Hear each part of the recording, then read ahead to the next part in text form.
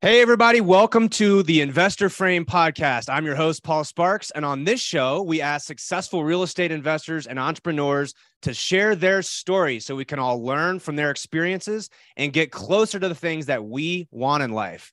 Today, I'm here with Councial Glenn. Councial is doing some incredible things with land entitlements and developments. I'm extremely excited to share because he's sort of the inspiration for how I got into doing some of that stuff and adding some things to the upside side of my barbell. But he's going to talk a little bit about, how he started in construction in high school. He got into new construction, taught him a lot about building. He learned how to wholesale, which I think is really cool because that showed him how to do it at a much higher level. You can wholesale land, and that's what he's doing right now. So, Councial, welcome into the show, man. I'm extremely excited to have you because as I was telling you before we started this, you have made such a massive impact on my my own business. So I'm just happy to have you in, man. Welcome in. Man, thanks, man. Happy to be here. Thank you so much for having me. I feel honored.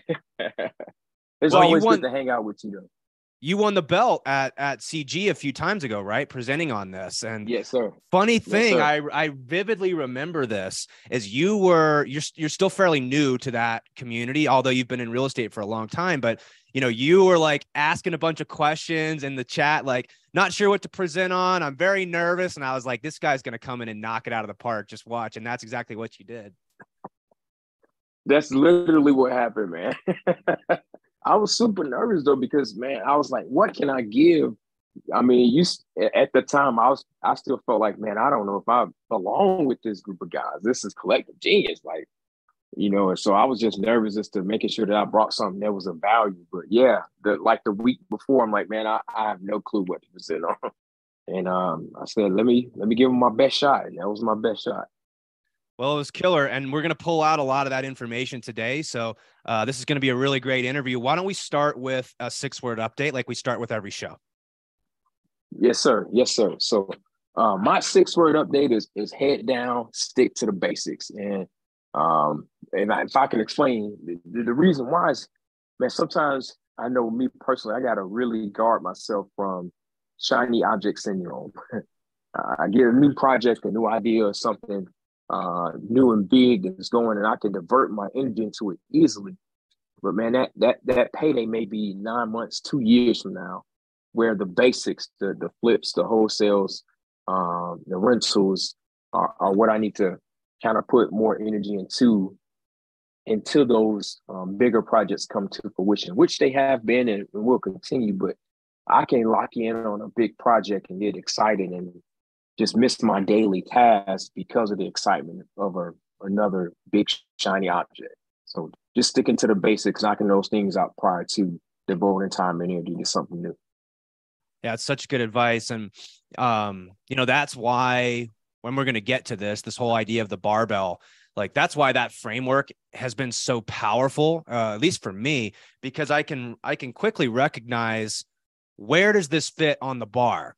It's really hard to spend. It's really easy for us real estate investors, let's say, to get distracted by all these incredible ways to make money in real estate. I mean, there's land, I'm getting enamored by commercial and multifamily and seeing guys, take self-storage, RV parks, all these things. And you're like, Airbnb. Whoa. Yeah. And they're making crazy amounts of money. And then, but the risk is you're trying to do all these different things. And then you start neglecting the reliable side of your barbell.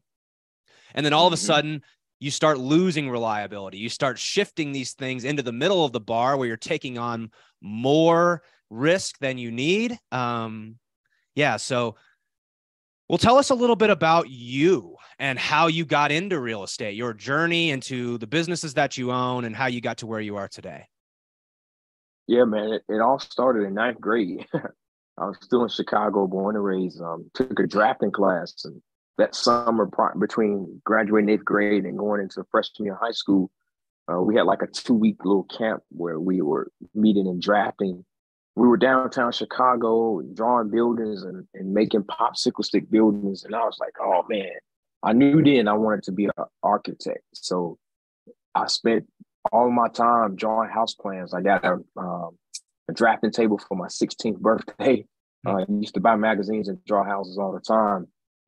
Went to A&T, North Carolina A&T State University, and majored in architectural engineering and took a construction management course. And once I got in the field, I said, oh, wow, hold on. This was a lot cooler than sitting behind a desk. Still allowed you to do some creative things and encompass some of that design aspect. And then just went and tried my best to be able to learn from somebody. So my mentor at the time was an accountant for a small construction company. And he was doing some single family homes, and got on with him, learned project management and learned the process of construction. And once, I think this was pre-08. So 08 happened. He couldn't afford me anymore. And then I just tried to go out on my own and been doing it ever since. So started off doing small rehabs, flooring, paint. I did a commercial kitchen, and then a house that caught fire, created 2 YouTube videos of those, and the rest is history, as they say. I started doing a ton of rehabs, built 8 or 9 new construction homes. And then I started working for these investors, and they would kind of beat me down on price a little bit as a GC. And now I was like, man, how are you guys finding these properties? And that's when I learned the concept of wholesaling. And that really changed the game, because I could fire all of my customers and find my own properties and do my own work. And I love that model a lot better. Yeah, it's a lot. You work for yourself, right? You don't have to work for clients and take orders. It's, you're building your own business. That's the power of investing. It's the power of being able to find your own deals, Yes. That's where a lot of investors, I think, a lot of construction guys can't make that jump because they don't know how to find their own deals. So how did you go about building a wholesaling business, finding your own deals? What was that process like? It was easy. Well, it's a wealth of information. YouTube University is one of the greatest assets. So, man, I learned the concept of driving for dollars. Got the Deal Machine app, added 100 properties, and single dialed them one by one using my Google Voice number. That's how I started. I wanted to make it as bare minimum as possible, just so I didn't get enamored with tech and systems, just, to the basics. And got my first 3 or 4 deals. Eventually got I think it was a Mojo dialer, triple dialer, pulled my first list, and then started hiring VAs and matriculated up, and then started keeping a few. I remember one of the first houses I got, it was a $5,000 house. But I didn't have any cash. And so we wholesaled it for, I think, like 27, made a nice check. But man, that house was 170 fixed up. But it had a tree fell in it from a tornado, and the hedge fund was selling it for $5,000. But again, and that I'll come back to that as far as my greatest lesson. But it was just part of the process, a part of the process. So what does your wholesaling business look like today? We do about 3 or 4 deals a month. I got 2 VAs, just brought on a texter. Do some consistent deals, man. We get about 50, 60 leads a week.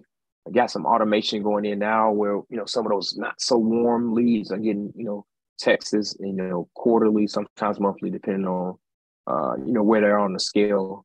But we consistently close about 3 or 4 deals a month.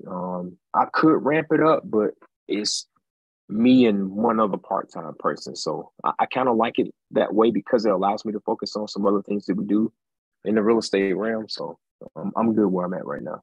Yeah, it's so funny because you and I see things very similarly. It's not, I don't view wholesaling as a business that I want to grow and scale. It's sort of like a means to an end. Like, yep, I need deals, and I need them cheap, and I need them off market. I want to go straight to the source, right? But a lot of real estate investors, and this is not necessarily I'm not suggesting that like growing a massive wholesaling business is not a viable way to make money. It's just, it's a lot of work, isn't it? Yeah. You got to Yeah, manage all these people, all these, it's a massive, you're growing a sales and marketing beast, right? That's what it becomes. Managing people, managing all these systems. You got cold calling, you got texting, you got direct mail. You got to make sure that when you pay for these leads on the front end, they don't always close, first or second call. You got to have processes, stay in touch with all these people. And what I found is you don't really want to go above a certain threshold. Otherwise, it starts becoming a significantly more time-consuming business. Is that what you've observed? Agreed 100%, man. I have a local friend of mine here who, he's constantly hiring acquisitions managers just because every 90 days, guys just get burnt out or they go and do it on their own, or he's just having a hard time finding quality people. He has a huge 200 square foot office, cubicles everywhere, and it's just him. Sometimes he'll have 2 or 3 guys, and the next month it's 2 guys, and the next month it's 6, and then it's 1. And it's just constantly changing those ebbs and flows. I don't need that. I don't want it either. Mm-hmm. Well, and it's what I found was that I got distracted by the tool, right? I learned how to use this cool tool, and I was like, wow, this actually works. Let's just go all in and try to make my whole life this particular tool when, and we'll kind of use this to transition into the solvable problem conversation. It was like, well, why? Why do you want that? Yeah. Why did you want a wholesaling business in the first place? It's like, well, so I could find leads. Okay. So do you really need to build an entire business around that? Or is there other ways that you can make money, let's say, with less risk, less effort? And you have, because of those two things, because you're not consumed by the business all day, it's not taking up all of your time. You're constantly hiring and firing and watching systems and all these things. It allows you to pick your head up and go after deals that can really move the needle and get you where you're trying to go significantly faster. And actually, it's a lot less effort. That's what I found. Right. So tell me a little bit about your solvable problem. Why are you doing all these things? What are you driving towards in your life? And what does that look like for you? Yeah. So for me, the end goal is to do what I want when I want. And growing up, I didn't have my father wasn't there. I didn't meet him until I was 23. And I have 2 boys and my wife, been married 15 years. And man, my 8 and 10-year-old just is spending as much time with them as I can. We homeschool them. So that time together is very important to me. Being able to take trips and do things as a family is way more important to me than, pulling 16-hour days. No knock against anybody that does it. And sometimes you have to put the grind in, and I'm not afraid of the grind at all. But I value my time and experience with my family more than that. So it's a means to an end. The wholesale and the real estate, the rentals, the development stuff is geared towards getting to a point where if I choose to take a month off, all my needs are met. I'm able to do what I want when I want still. If that's the route we choose to go. So yeah, I love it, man. And I have a similar, I would say that as mine is very similar to that. I want to do what I want when I want. I like to say that, I want to design my life so I can play it the same way I play sports, pick up basketball. What's the best part about that is I don't have to show up for practice. I just show up when I want to play. I don't have to play. I play because I want to play. If there's days when I would rather not do that, then I don't show up. And that's sort of what you're saying here. I have a question that is something I struggle with, which is, it's like 2 sides of the coin, right? We say that we want to have options. Really, that's kind of what you're suggesting here is I want to have a ton of options. I can do this or I cannot do this. I can take a month off or I can hustle and grind if that's the time of, my life or your life, I should say, that you're in. But how do you wrestle with the shiny object syndrome on the other side? Meaning there's so many cool, exciting ways to build a business and to do different things in real estate that can make money, but it takes a massive amount of restraint to have both of these things, to have your time and to have options, but be able to say no to most things so you can say yes to the things that actually matter. How do you handle that? Man, I don't know if it's the military, I did 6 years, or what, but I've never really had a problem with that. Being in semi-successful, humbly, or in real estate in general, man, you get opportunities thrown at you all the time. I remember when crypto was hot, everyone was, man, you need to try this. I said, man, if it don't involve doors and toilets, it's not up my alley. And then, you start seeing like rental arbitrages or Airbnbs, and it's like, hold on, wait a minute. But it's like, wait, it's taken away from where you want to go. So I think one of the things that's helped me the most is I literally have a written plan on how to get where I want to be. And so if it's not on that plan, not that I won't add it, but if it doesn't fit, it's an easy no, because I believe my plan is my route for me to get there. And so it's hard. It's hard because I have a written step-by-step plan on how to get there. Now, of course, it's not super, super, super detailed, but it's pretty toned in. Or, hey, this is what you need to do. This is how much you need to make. This is what, at this point, you should be here. Year 5, boom, sit back and evaluate what you want to do after that. It's so important to write this stuff down because, your brain plays tricks on you, because you'll say things to yourself like, ooh, but I could make more money if I did this. I could get there faster if I did this. And what I found quick story. Yeah, please. Yeah. So a buddy of mine, he has like a trucking company. He has like 7, 8 trucks, and he does a pretty good amount, about maybe 30, 40,000 per truck per year. I was telling my mentor, yeah, I'm going to go get me a truck. I'm going to start this new business. He's like, how much would you make off that truck? I was like, on the low end, things go terrible, 25 grand. He said, what if you just did one more flip? And I was like, good point. One of the things we tend to overdo, entrepreneurs, underestimate the amount of work that goes in to take on a new endeavor or a new side of a business. And it'll always take away from what you're currently doing. And so his thing was, instead of going to this new shiny object, why don't you just dig a little bit deeper into what you're already doing, or find a way to take some of your costs down and make that extra money up over the spread of 10 flips. If you can reduce some labor costs, you can make that extra 25, as opposed to going through all the hassle it is to start the new company, learn new systems, learn new processes, hire a driver, and depend on them to go pick and drop off loads consistently to make you the money that you're projecting to make. And again, if it all went well, you made 30, 40,000, great. But what if you did 1, 2 more flips without picking up all of that extra time and energy into a new venture? Yeah. Well, it just makes sense. It makes so much sense, but I think it's just like, why does our brains play this trick on us?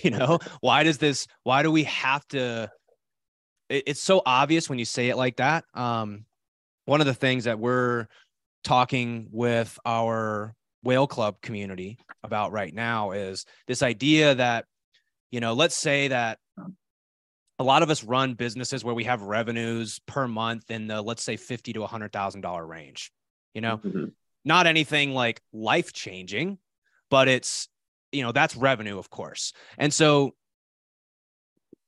well, a lot of times we'll sit there and we'll say, well, all I need is about $10,000, $20,000 a month. Let's say it's $10,000 a month to live the life that we want to live, right? To live comfortably, to have reliable income. Like, it's pretty safe to say that most of us could probably live off of $120,000 a year and be very comfortable with that. And what we'll end up doing is we'll say, okay, well, let's say we're making $50,000 a month. And we focus so hard on trying to go from, 3 deals a month at $50,000. We want to go to 6, and we want to get it to $100,000 a month. But the effort to double your business it's like, well, what if you could just save $10,000 a month in your current business? You don't even need to do any more deals because there's margin associated with that, right? The amount of revenue that you need to add to capture an extra 10,000, like you might need to add another $50,000 a month in revenue to actually put another 10 grand in your pocket. But to your point, it's like, well, why do we do that? We look for other ways instead of sitting here and saying, how do I just save $10,000 a month and put it back into my pocket? Right. I don't know why, because our brains are wired towards more. Our brains, like our lizard brain, the brain that we've had for, thousands and thousands and millions of years, right, has evolved to the point where we're like sitting here saying, yeah, but our survival brain says, how do I get more? How do I get more? And what I'm trying to retrain my brain is to say, like, how do you do the same amount of work, but make more money by reducing cost or by adding just one more flip? Don't go start a new business. Just use the business that you already have, play within these bounds. You've already got reliability there. You can get where you're trying to go way faster if you just rewire your brain, not towards chasing more, but how do we do the same amount with less risk and less effort? Agreed 100%. And that's what that lesson taught me, man. It made the most sense in the world, and I never looked into trucking again. Yeah. Well, that's cool, man. And so solvable problem, is you want to be able to play when you want to play, to do what you want when you want to. And that's what, like, a lot of us get into entrepreneurship for. But if you don't have these bumpers, if you don't have this roadmap, as you're describing it, right, it's very easy to get off track and to start saying yes to the tricks that your brain plays on you. I could make more if I did this. I could get there faster if I did this. I struggle with the comparison trap. Yeah, but this guy has a trucking business. I want to figure out how to do that, right? And you start, like, it's just a competitive thing, I think. And clearly you've done such a great job of mastering that and not falling, victim to a lot of these things. Yeah, it's hard not to, man, because you see it. I mean, especially with these things, on us, and just kind of people posting highlight reels a lot. You see a lot of opportunities, in ways that, man, I can do that. Man, I can do that too. But I was just telling another gentleman a couple of days ago, I was like, man, I'd rather dive deeper as opposed to wider. Because I just feel like, in particular, I was talking about, markets. He was asking me about some out of state stuff. And I was like, I'll just rather dive deeper in my market than, go 3-4 hours away. That's just me, and that's, but yeah, man, it happens all the time. And it's not just in business, it's in life. We see other people doing things and then we compare it, but we don't know the roadmap they took to get to that point. And how much effort, energy, how many bumps and bruises that they've endured to get to that point. And a lot of times, like I said, we underestimate the amount of effort that it takes to complete a task. Yeah. Well, and so let's talk about land and entitlements, because that is so cool. Because I love what you did is you built this wholesaling business. You got it to the point where it was ultra reliable. You weren't interested in scaling from 3 to 4 deals to 6 to 8 deals, doubling the business, let's say. You kept it at the same place and you're building more reliability into it because you found this incredible opportunity on the other side of the barbell, which is land and entitlements. And you have this experience as in construction. You know what it's like to build new homes. You know that world. And you took what was working for you in the wholesaling business and you just started wholesaling a different type of product. So tell us a little bit about that transition. Tell us what you're doing in that world. Absolutely, man. So in my wholesaling process, I would always have land in my list. This is the point where I'm, pulling bulk lists, 10, 20, 30,000 addresses. And I would just skip right over it. And one time I looked at a property on my spreadsheet with 17 acres, and it was in Greensboro. I said, wait a minute, I know that road. Called a buddy of mine. I said, man, what can we do with this? And he's a new construction guy. And I didn't know at the time, but he did land development. He said, man, we can develop it. And so he walked me through the process. And land development or land entitlement is simply taking a raw piece of land and getting the municipality, whether it's the city, the county, the parish, to agree to allow you to build it into a subdivision. And that requires a lot of things like what the zoning is and getting the site engineered. And there's some steps in the process to do that. But what Paul was talking about, the wholesaling side of it, is I never take title. I get it under contract, ask for the terms, and I'll spend some money in the between time doing the engineering, the surveys, the wetland delineation, and getting the city to approve the plans. Because at that point, once the plans are approved, I just 3-4x what that value of that land is, and now I can assign it and make money without cutting the grass, cutting the tree down, and it's a tremendous ROI. Mm. Yeah, and we use this framework we call the barbell to illustrate. On one side, we have reliable, consistent stuff, right? That's your rentals, that's your wholesaling business. And that runs, right? It runs, it requires a certain amount of attention. It's not like saying it's passive.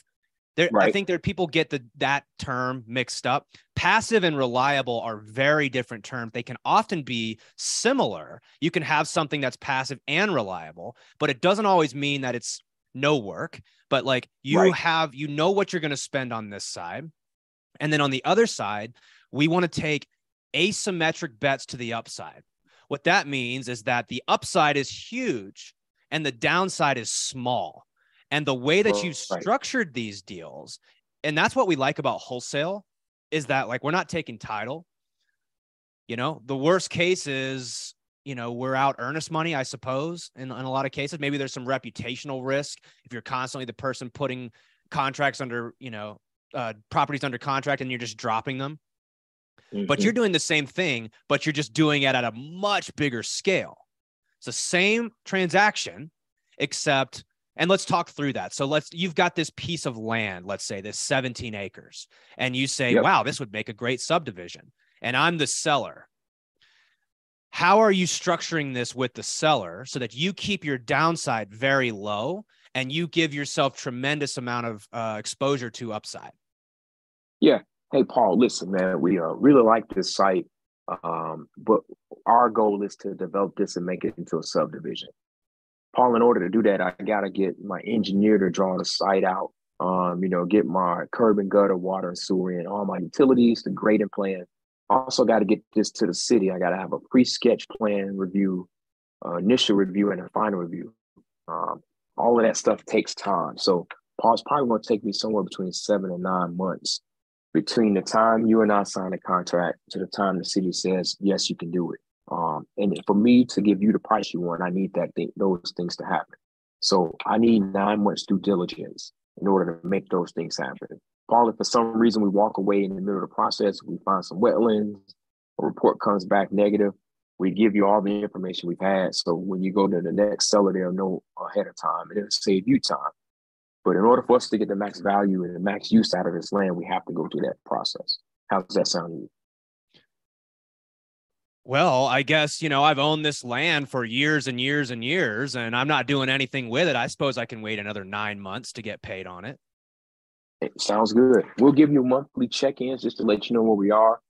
We will need some forms signed when it's time to do the rezoning with the city, but we'll be in constant contact with you. Nothing nagging, just monthly check-ins, and when important meetings come up, we'll make sure you're aware of it. Yeah. Well, I love it. And what you're doing is you're giving them the price that they want. You know, with land, it's tough to get financing on land, right? And especially you're speculating when you're buying a raw piece of land that you can get the things that you want to get done to the city, that it meets with their future land use plan, that there are no wetlands. We don't struggle with wetlands in Colorado, right? But, you know, there's all sorts of risks, let's just say, that there are between the time of say, hey, yeah, I'd like to buy this piece of property. Now I could pay you 30 cents on the dollar if you want me to buy the land in cash, but I don't think you're interested in that. I think you're interested in probably getting, you know, a higher dollar value. In order for me to do that, I need you to hold on to it for another 9 months. And then when we close on it, I can get you that price. Is that kind of how it Yep. goes? Exactly how it goes. And you're right, man. I've had two deals recently where the first 17-acre tract, or the first one I did, we had it mapped out for 72 lots, mixed between single family townhomes. Wetlands report came back, knocked it all the way down to 26.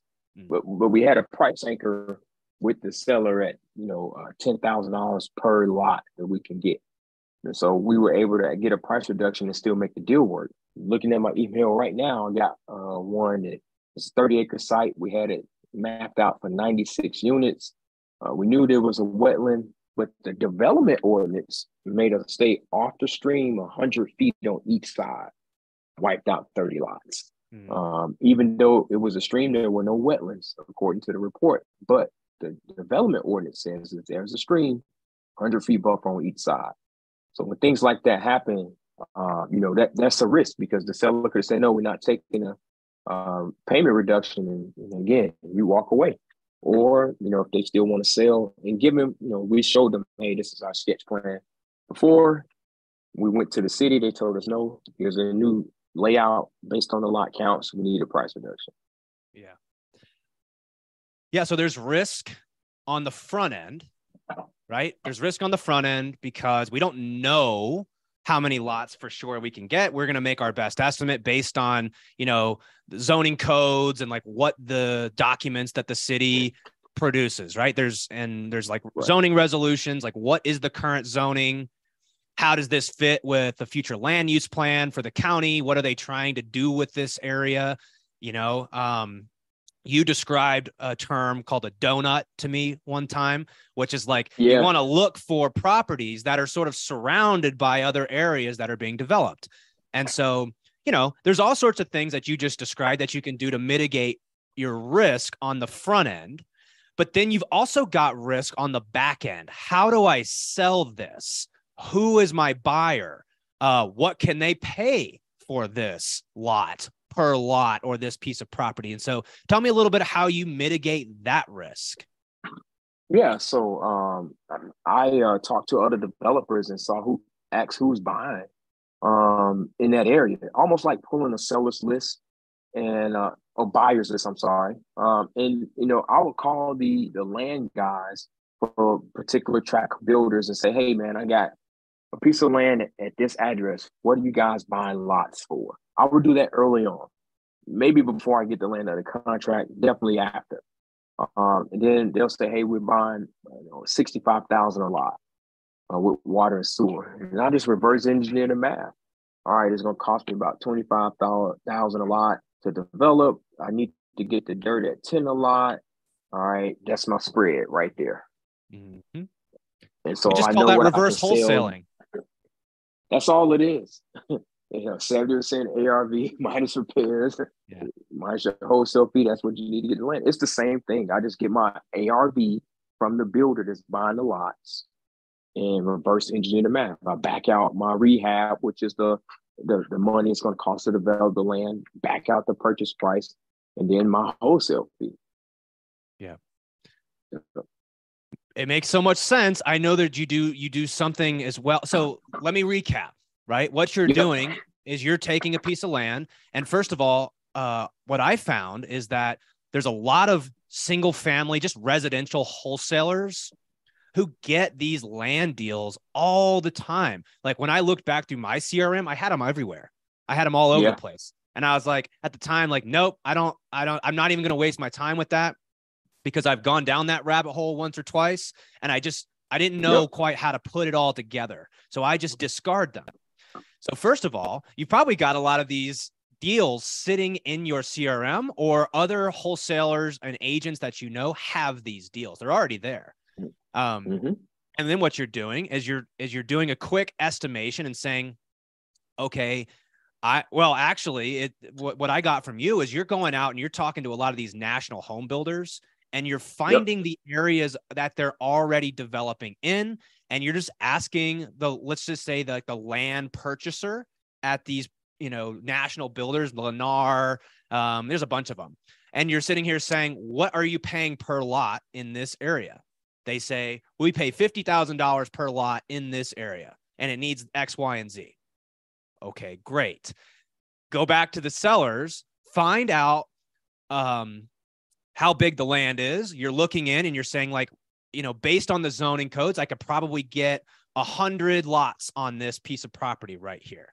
Okay. You reverse engineer that and you say, just like you said, well, if they're going to pay me 50 and I buy it at 10 per lot, and it's going to cost me another 10 per lot to get it entitled. Okay. I just created a $30,000 per lot spread on 100 lots. That's the type of upside that this is creating. $3 million potentially in these types of deals. And I know that these are the sizes of deals that you're doing. They're not like tens of thousands of dollars. They're millions of dollars in most cases. Yeah, they are. They are. And that's the thing, man. That's where that barbell comes in. You got your consistent wholesales and flips, but those land development deals, they are the opposite side. And again, they take a little bit more time. You ask for 9 months for a reason, because most of the time it takes that time to close one out. But that payday is a lot different from a wholesale deal. Mm-hmm. And I found that actually the work needed to close a $15,000 deal, not that much different than a $1.5 million deal. It's not. It really isn't. It's crazy how that works. So, I've been saying this to myself is like, just move the decimal, move the decimal, because the amount of work it takes to go after those types of deals is about the same, but you also, you have to have some reliability in your life, because there's no guarantee these deals go. You could get all the way to the end and you could lose it for whatever reason. And again, unlike wholesaling, there is a little bit of a barrier of entry. Like, do I have to pay that engineer to draw those plans? I have to pay that surveyor.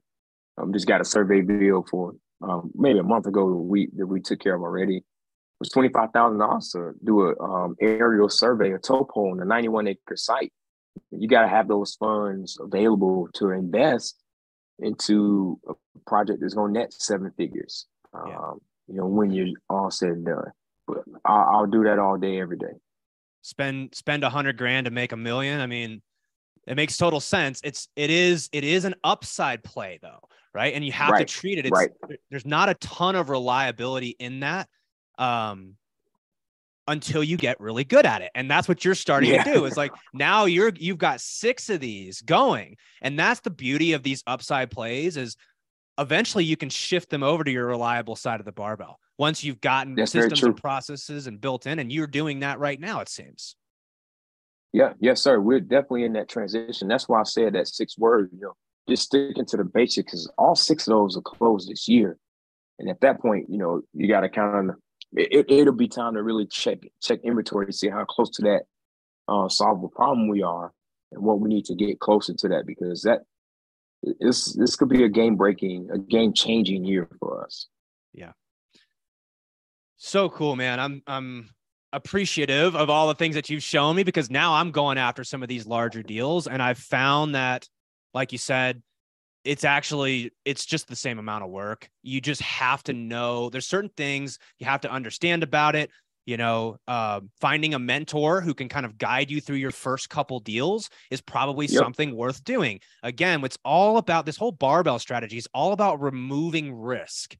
So the way I look at that is like saying, well, you can even remove even more risk by finding someone who knows what they're doing, by working with somebody who's already done this before, and that can guide you through it, so you don't get blindsided. And yeah, you can probably spend 50 to 100 grand or 200, 300 grand. Some of the ones I've looked at, like I need probably 200-300 to actually do it.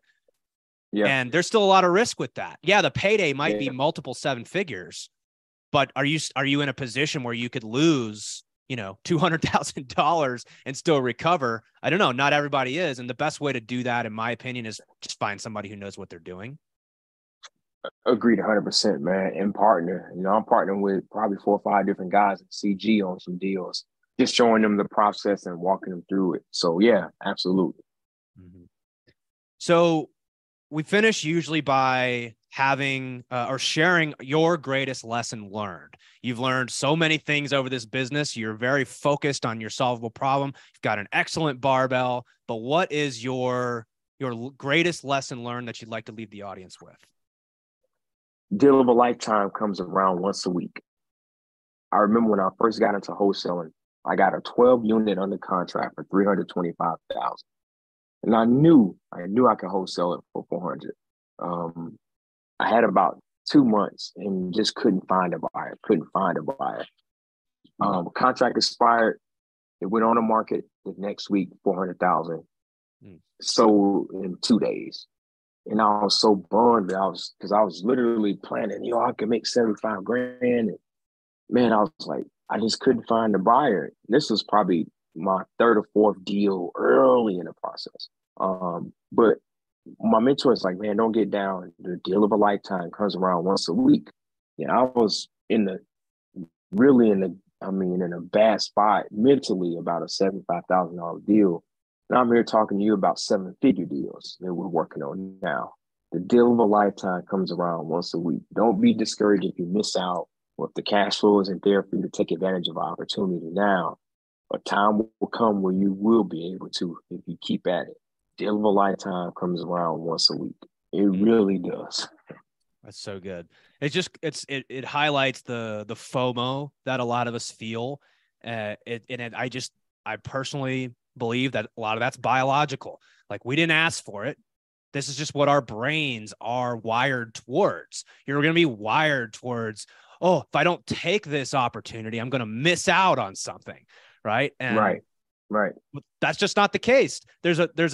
How did you say it? There's a deal of a lifetime comes around every week. That has been true in my experience, right? Being willing to say no to certain things so you can create the space to say yes to the right thing when it does come.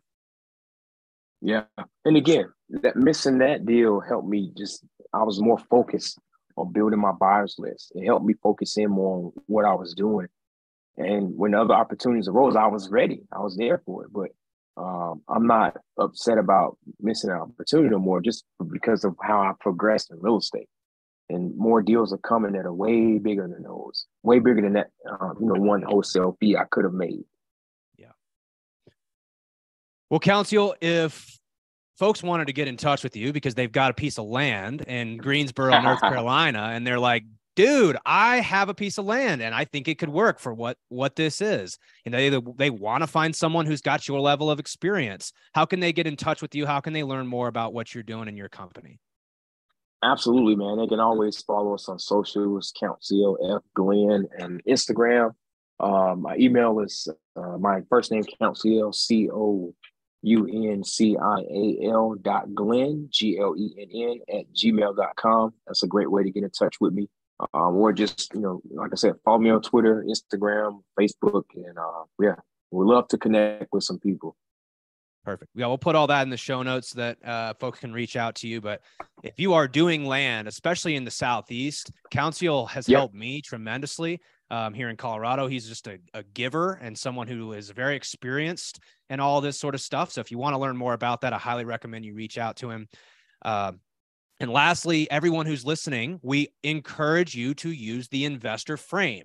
So knowing what you know now in the conversation that Councial and I just had about his barbell and his solvable problem, ask yourself what needs to change in your life and your business to help you get closer to the things that you want without chasing more and more and taking on all this unnecessary risk. So Councial, thank you so much for joining me today and sharing your experience. Like I said, I've gotten a tremendous amount of value of just knowing you and you sharing what you know with me. So I can't thank you enough. For everybody else, thanks for tuning in, and we'll see you guys on the next episode.